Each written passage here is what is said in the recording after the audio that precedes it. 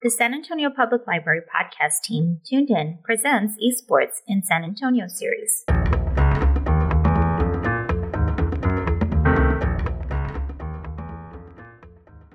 I'm excited for this, Caitlin. I feel like you are super knowledgeable and experienced, and I am so fortunate that we were able to get you for this podcast. So thank you. Yeah, absolutely. I really, it's been a very, very nice happenstance to be back in San Antonio working on esports. And especially to be here talking to y'all from the public library, not just on the podcast, but on the panel videos as well. I think it's important. And a year from now, we're going to look back and think about, all the growth in just a year.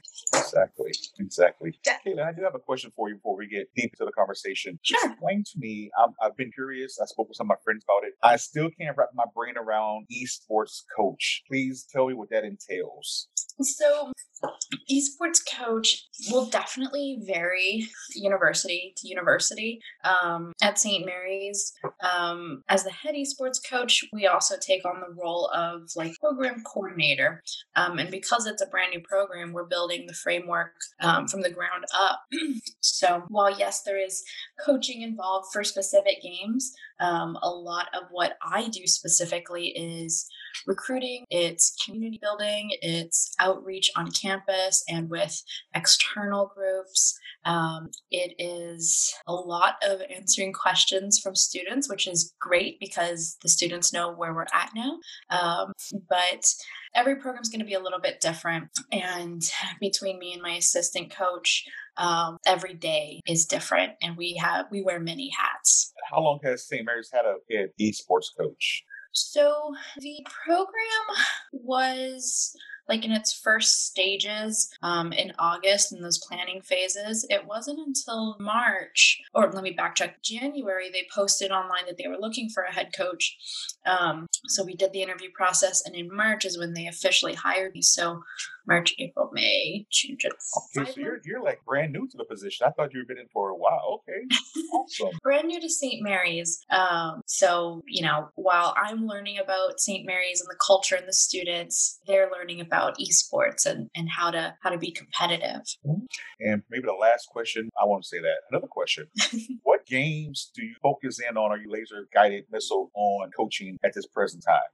What are your games are your main focus? So based on a couple of research pieces that we've done, we had an initial student interest poll or form that we got our initial numbers from, and what we saw was popular games like League of Legends and Overwatch, Fortnite, Call of Duty, and some other games that didn't have competition available. So once myself and my assistant coach were brought on and announced, we did another kind of probe into the community, what they were interested in playing, but also being able to collect information about those players and kind of determine what are we good at? What do we already have the talent for? And so after those two research pieces, we've come to the conclusion that the two most popular games that we have that have some really good skilled students are going to be Overwatch and League of Legends. The other two games that we're focusing on, because there is a high number of student interest and quite a few students who could become very high skill leveled, those two will be Fortnite and Rainbow Six Siege. So all in all, those are the four that we're focusing on. Rainbow Six Siege. I'm familiar with the Tom Clancy titles, I like his titles. I haven't played that one, the most recent edition of that one. That one is also very new to myself. I bought it last week and spent 6 hours last Friday just going through the tutorial. So I'm learning that game from never playing a first person shooter to, all right, let's figure out how to win and what is competitive and what does that look like. Okay. And Caitlin, I remember you mentioning other games that in the previous panelist discussions, that had a high level of competitors, the game being very competitive. One of them was Smite, I believe. That you mentioned that there wasn't a big group here in San Antonio, but would there be an opportunity for your group to add more games, or you think that would be enough? I don't know if you're limited on what games you want to focus on, or you could start adding as you realize a game is growing in the sense of being really competitive? So for year one, one of our main focuses was figuring out what we're good at. What are we already good at, and how can we, foster that talent? And so that's how we came to those 4 games. This is what we're either, we have students that are good at the game that can be competitively viable, or we have students that have shown us that they have, I suppose, what we think is what it takes to be super competitive. They can learn new things very quickly. Maybe they're super flexible or can deal with ambiguity very well. And so we think that that's kind of like the X factor in figuring out if this will be someone who can become a much better player over the course of a few months. Now, when it comes to new games, it is something that has come up a lot this summer because there have been some really popular games that have come out, like Valorant, or popular games that have had, new expansions and new updates that are really exciting, like Apex Legends. However, the reason that I decided not to pursue some of those games was due to the lack of college level competition. So although there are a ton of Apex players who are really, really good at the game, and I mean, these kids are awesome, unfortunately, there's nothing for me to put them in, field them in some kind of competition or tournament or circuit or league where they can, use their skills to place in playoffs, and with the idea of they win prize money from those tournaments. And so that was a really tough call in that, we've got some really good kids, but it's just not fair to them to make a team and have them not play. That's very understandable. If there's not competition for them, it'll be really hard to get them in a competitive league, like you just mentioned before. So that's understandable. Like, even though there are games out there, new games that are coming up, if there's not competition, it would be difficult to get into that league. Yeah. And all of this is at the college level. And for those games, there are competitions for like the amateur esports players. And what I told some of the players that were interested in St. Mary's for these kind of games was, try your hand at some of the amateur leagues if you're not already playing in them, to get that competitive experience. And hopefully, as things progress with these games, we will start seeing those college leagues pop up where we can field a competitive team. Okay. Everyone, thank you for joining us today. This is Edward with the San Antonio Public Library Tuned In podcast team. Today we have Cassie. She's at Pan American, and you already heard from Caitlin. Caitlin, can you introduce yourself? They heard some little background of what you do. Could you introduce yourself a little more thoroughly for our viewers, listeners? Sure. My name is Caitlin Thienda. I'm the head esports coach at St. Mary's University in San Antonio, Texas, and I've been working in esports for about 5 years now. Okay, and you said, we were talking before I did the intro, that you just recently started a position at St. Mary's. What's your capacity before you came to St. Mary's? So prior to accepting a position at St. Mary's, I was working as a contractor for 2 different esports companies. One is called Collegiate Star League, and they are one of the biggest college leagues for various esports titles. And the second company that I was working for was Super League Gaming, and they specialize in bringing esports events to new and amateur players in something like 30 different markets across North America. And so that's what I was doing before I found the St. Mary's job position. Okay, and today we're going to continue our discussion with esports in San Antonio and our community. And today our topic will be esports the last 20 years. Give us some feedback or some insight on how esports evolved from the year 2000 to the present day. So, truth be told, in 2000, I was 6 years old, but as a kid growing up in San Antonio and with my parents, I mean, gaming in our household was not forbidden. It was encouraged. It was another healthy outlet, same as going outside and playing during the summer. What exists now that doesn't exist then is what I think can be described as like esports or gaming camps, similar to like Little League, where you can, as a kid, spend a couple of hours on a weekend learning games and learning, team building, or not just team building, but learning how to work with a team, how to communicate, critical thinking skills. And as a kid, that just did not exist for us. I'll have to agree with Caitlin. 2000. I mean, what I would remember was arcades. I would go to arcades after school, and we would play, fighting games, and that was the competitiveness there. It's like, okay, you have to be on the top of the scoreboard there. You come back the next day, your name was bumped down.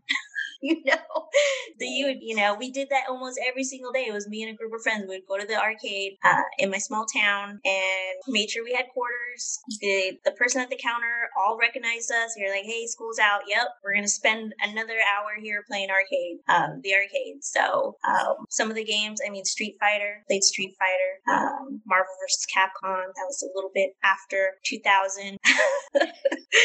But it took us a while to get to the systems, playing PlayStation. Of course, Street Fighter has been around for a while. It's been around, Super Nintendo. Back in the day, didn't play any competitions at that time.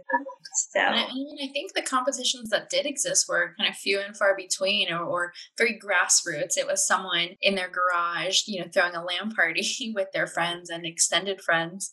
I think it's important to remember those moments and those people, because without that, we would not have the culture that we do today. We wouldn't have the events and that community aspect that we do today, I think.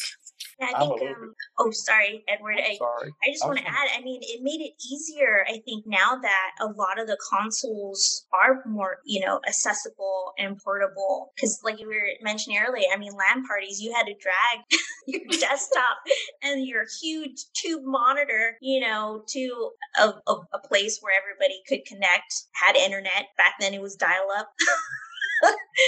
And then it progressed to like the internet that we have now. I think it did help having the consoles be more accessible and more portable, so that more players could get a hold of each other and actually make it easier to play each other and compete. I can give a little bit of insight. I was older than 6 in the year 2000, and we used to go to a game room in town called Diversions. We go to all the time. Street Fighter, Killer Instinct, Mortal Kombat. We'll play those games all the time. And in college at Texas State, Southwest State University, we had a student center, and Street Fighter was loaded every day with quarters on top. We would just play Street Fighter. There'll be local tournaments, of course, like the student union would throw tournaments, things of that nature. There was never anything that competitive. It was just more good sports or just having fun or bragging rights. It wasn't anything like you got a medal or anything like that. But it was just good times, a good competition. You just learn how to better prepare yourself in the game. Or like practice, lots of practice. Same thing with NBA K. I was winning with NBA K was NBA Live and Madden. Those were the two games we always played competitively back in 2000. That's pretty interesting. 6 years old. So what consoles or what games did you start playing that got you really involved in esports games? So as a kid, I had a Nintendo 64, and I would just play Mario games. Paper Mario, Mario Party, Mario Kart. As I got older, I played more Nintendo games, Legend of Zelda, Animal Crossing, lots of Nintendo. It wasn't until I was in high school that I started playing online games. League of Legends, I think, had come out my freshman year of high school, give or take. And I had a friend who was like, try this game. It's blah, blah, blah, blah, blah, blah. It's cool. It's all of these things. And so I started to play, and I learned the characters and learned how to play competitively and rank up the ladders. And, instead of having to go to an arcade or a LAN center to, get the top, be top 100, I could do that from home now. I could play, all day Saturday and rank up. And now, I could tell my friends online, I outrank you. Like, I'm a better player than you. But yeah, I think what initially got me involved in the competitive part of video games was League of Legends when I was in high school. That's great. We also have a question of how COVID has affected your recruitment for esports currently, because we can't go to centers. We have everything virtually. Has that affected esports gaming community in San Antonio? So, as we spoke with everyone earlier in the week and earlier in the month, the in-person places that we would go and socialize, like the card shops or the PC LAN centers, Yes, it is affected, I think, the social part of gaming.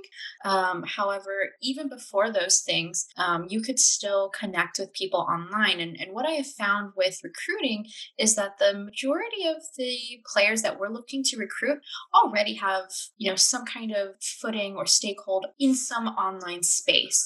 And so while we would love to be able to go to the high schools that have esports teams and talk to their players and see, where they're at, academically and competitively, we really just had to double our efforts online to reach out to schools and high school esports leagues online. And thankfully, they had very robust online presence.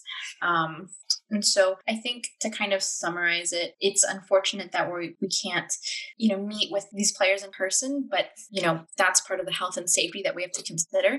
But we can still meet online without risking any health or safety. And we can play games and talk about, competition and all of that good stuff that we would if we were in person. I mean, Zoom is amazing for that. Yeah, I was just about to mention, a lot of people, a lot of gamers have adapted to some form of using an online conference app or platform and then using that to get a hold of other players or just playing with a group of people. And yeah, you're not in person, but you're still engaging and interacting with those people using these, using Zoom or Google Meets or, the other sort of like social conference platforms. And that's something that the library is definitely interested in and adapting for a lot of the esports programming that we're planning for the future, is using all of those different platforms along with consoles and getting the players connected and reaching out to the community and still being able to provide and offer some of these gaming programs to our patrons. So I think it just sort of happened. It's a perfect storm for this to work out. I think one of the other things too is that like these companies really rose to the occasion to roll out new features to help with, getting connected or online schooling or, even just something as like screen sharing capabilities, right. Zoom and WebEx, but also Discord, a program that was created for gamers, kind of went in the opposite direction. They wanted to adapt to a wider audience. And so they did add things like screen sharing and video conferencing, and, giving more server space for communication. And again, like you said, it just all kind of happened. Discord happened to be one of the places where we were able to contact those high school esport leagues and interested high school students, to get them, interested in our program. And I've noticed, I remember you mentioning how, you started, St. Mary's started or was interested in hiring an esports coach, and you started sometime in March. Was a Discord already created, or that was something that you had to add to start looking for players? Was that something you had to create as a way to reach out to players? So, St. Mary's is a little unique in that when Mac and I were hired, they didn't have like a centralized video game or esports club on campus or anything student run, unlike a lot of our counterparts. UTSA and UT Dallas, UT Austin, they all have very large and active gaming clubs. And so when Mac and I were hired, we knew that there were gamers on campus. We had plenty of those students reach out to us to talk about gaming and esports.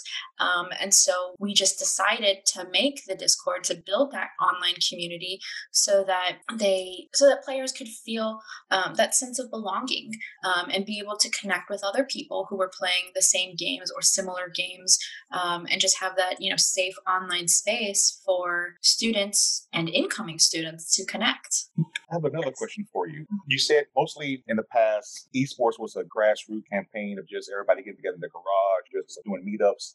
What were the innovations that brought esports to the forefront now, as it's so popular now, has sponsorship now? What innovations from then to now were made that is so prominent now?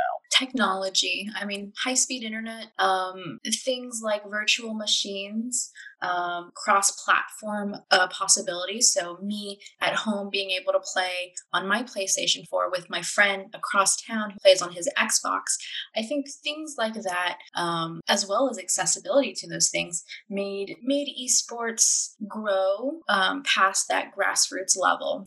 Because now we could get connected easier with, our friends in Dallas, our friends in Houston, our friends in California, and have online competition without having to in person together. But at the same time, I think another benefit was the in-person events, things like PAX and DreamHack and other gaming-related conferences and events. It made gaming and esports kind of special in that, okay, they only happen once or twice a year. I've got to go to Dallas for DreamHack Dallas, or I've got to, stay here in San Antonio for PAX South.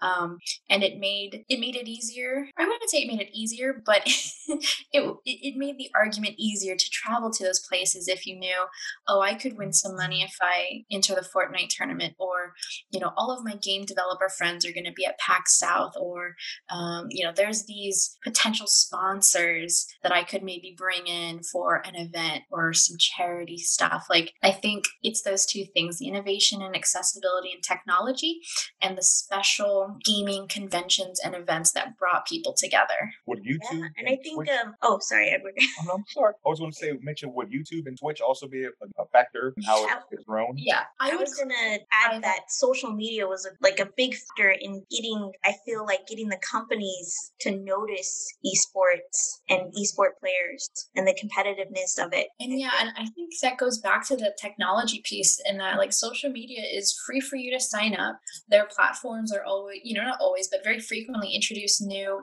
technologies or new improvements to the site. And as people get creative, they figure out better ways to reach audiences and connect with people. And I mean, again, the accessibility to the internet is huge in this. And when we talked about Twitch on Wednesday, it's another free service where you can sign up and watch anyone and connect with anyone who's playing these games. And that's not something we had 10 years ago. No, not at all. What do you think will be the next leap in esports in the future? What's going to be the next component that's going to push it above and beyond traditional sports? I don't know. I think it depends on how any one person classifies and defines success or like exceeding sports. I think for me personally, I see esports as competitive gaming in a team setting, and what that ultimately is entertainment in some way, shape, or form.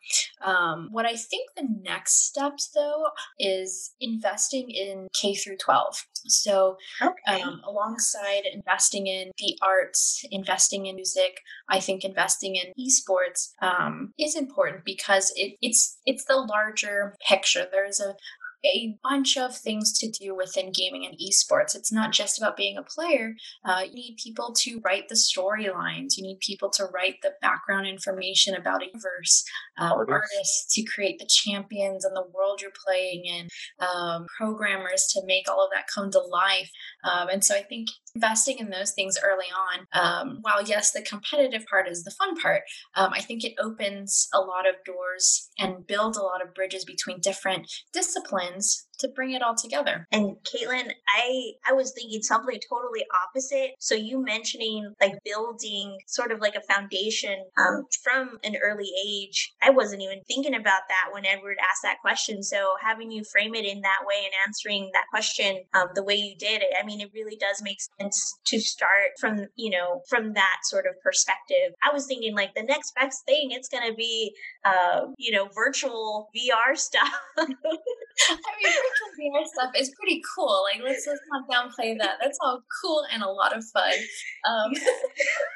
I was like, whoa, way off. We're not going to get there unless we are investing in those that can make that happen and make that possible. And in investing, I think, the time and money and effort in K through 12. Right, having that strong foundation with the STEM programs, the STEAM programs will also help that move along in a positive way. Mm-hmm.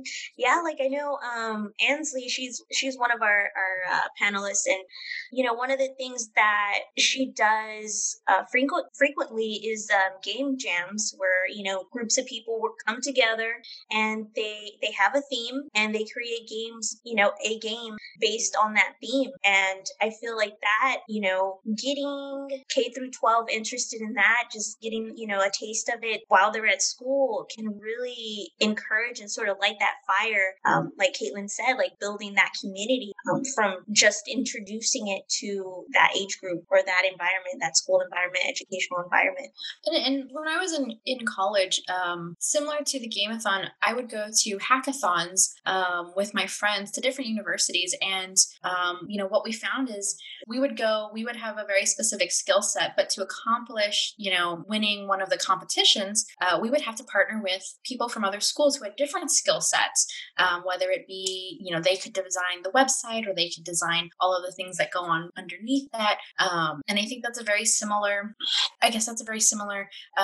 idea, is that, it's more than just one person creating the game or more than one person doing any kind of project. And so being able to have those kind of experiences really early on, I think is great. It exposes you to new people, new ideas. And I think definitely builds that team-oriented, team-building mindset early on, which is so key in esports and gaming, whether you're a competitor or you're building the game or building the competition. So I have a question. I know you, Caitlin, you mentioned, working as a team, being a coach and working with your team. But how do you encourage an amateur esport competitor to get used to working together? If, they're so used to playing, just at home with other people online, not necessarily like playing, in person with the group. How would you encourage that sort of like building that team to work together? Yeah. For me, knowledge is power. The more knowledge I can empower my players with, I think the better off they will be in terms of a strong starting point. One example, in June, we went through summer tryouts and we had a handful of players who only played one hero or one champion. And so when you put that player in a team setting, at the very beginning of the game, it is easy to ban or take their one champion out of the game. And now they are, playing something that they're not familiar with. And you can't be the best possible player if you are, not at the same starting line. And so what we've done in that situation is giving the players feedback that, we think that they're a great player. They've got a good mind for the game. However, they need to expand, because if they expand the champions they play or the heroes they play, then that makes them a much more flexible teammate for their team. If they want to run a specific strategy, but you cannot complement that strategy, then we're not working as a team anymore. And so for any players that are on the team or wanting to be on the team, I put a huge emphasis on communicating with your team, communicating clearly in the game and out of the game, and then also an emphasis on flexibility. If you're asked to play a specific strategy or something new, we want to see you rise to the occasion and not give up without even trying. And so it definitely depends. It varies from person to person, from game to game. But essentially it's, can you be flexible and can you deal with ambiguity? Yeah, that sounds like a very detailed and, understandable approach. You definitely want to sort of round out the rough edges so that, everybody can sort of move to different roles, to different expectations, and not just, on a set path. It's like, this is what I'm going to do. I'm not going to change, that sort of thing. So it does sound like being able to accommodate, being, sort of understanding other players and their strategies is, sort of the way to go. It sounds like with your team. Or just being an overall game player, not just one. I always think of the situation where I play Call of Duty a lot, and there's always snipers. Always. Always. You never see them because they're always sniping you. But that player, once you approach them or you get close to them, they can't snipe you anymore. They're limited in what they do. So you have to be able to do everything to be a successful player. I guess that's what you're saying also. To be a successful esports team player, you need to be well-rounded and know all the roles of that game, of those players. Yeah. At the very least, you should be able to understand the different, what your teammate's goal is. If they are, depending on the game, if they are someone who is, just trying to secure objectives, then how do you as a sniper or as a jungler or whatever the position may be, how do you complement that person to get those objectives? Exactly. Wow, this has been a great conversation. Is there anything else you'd like to add, Kayla, before we close out? Cassie, do you have any more questions? I So many. can go on, but I know that we have to stop soon. Don't forget, we do have the panelist discussion. Also, right here, just a little knowledge nugget to add to the panelist discussion. Oh, yeah. Edward and I are going to be on the diversity one, Caitlin. I know that you signed up for that one. I think that one is a really big topic that not only is it a hot topic now, but it's been an ongoing, issue in the gaming community. So I think that would be really interesting panel discussion for our next time. Absolutely. Lots of the conversation's been happening for a long time. So it's good to talk about it. I also bring another point out that y'all mentioned in the panel discussion, how the stereotype that men or main gamers and females aren't gamers. How can you dispel that myth for us real quick? That there are females who game, there are females who are successful gamers. It's not a male-dominated field or sports.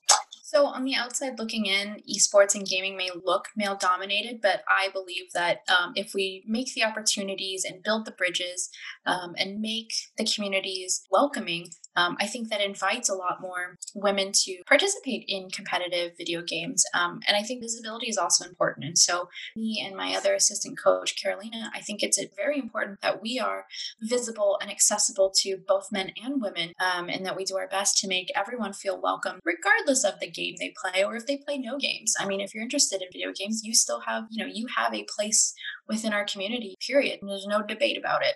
Yeah, and I do want to add, this is one of the big competitive sports that is co-ed. If you think about it, a lot of the major sports, they separate the genders, and so with esports, it's kind of, everybody's in the same pool. No matter what you are, what you identify as, you are an equal across the board. It's a great point. Absolutely. And it's I want to say it's like one of those very few competitive arenas where it's very well represented by all kinds of people. I agree. And I'm looking forward to more people, regardless of who you are, what you look like, where you come from, to enjoy gaming and to enjoy esports. I want to see this open more doors for people and that anyone, any walk of life feels like they've got a place here, because I believe they do. It's very inviting, very inviting. Thank you so much, Caitlin, for joining us today. We will have your information in the description. Cassie, as usual, always a pleasure. Thank you for tuning in to San Antonio Public Library's podcast. You can always check us out at myseppo.org. Have a wonderful day. Thank you. Thank you. Thank you both. Hey, thanks for listening, and get connected on mysapple.org with Twitter, Facebook, YouTube, Snapchat, Pinterest, Flickr, Instagram, and follow Tuned In on SoundCloud, iTunes, and Google Play Music.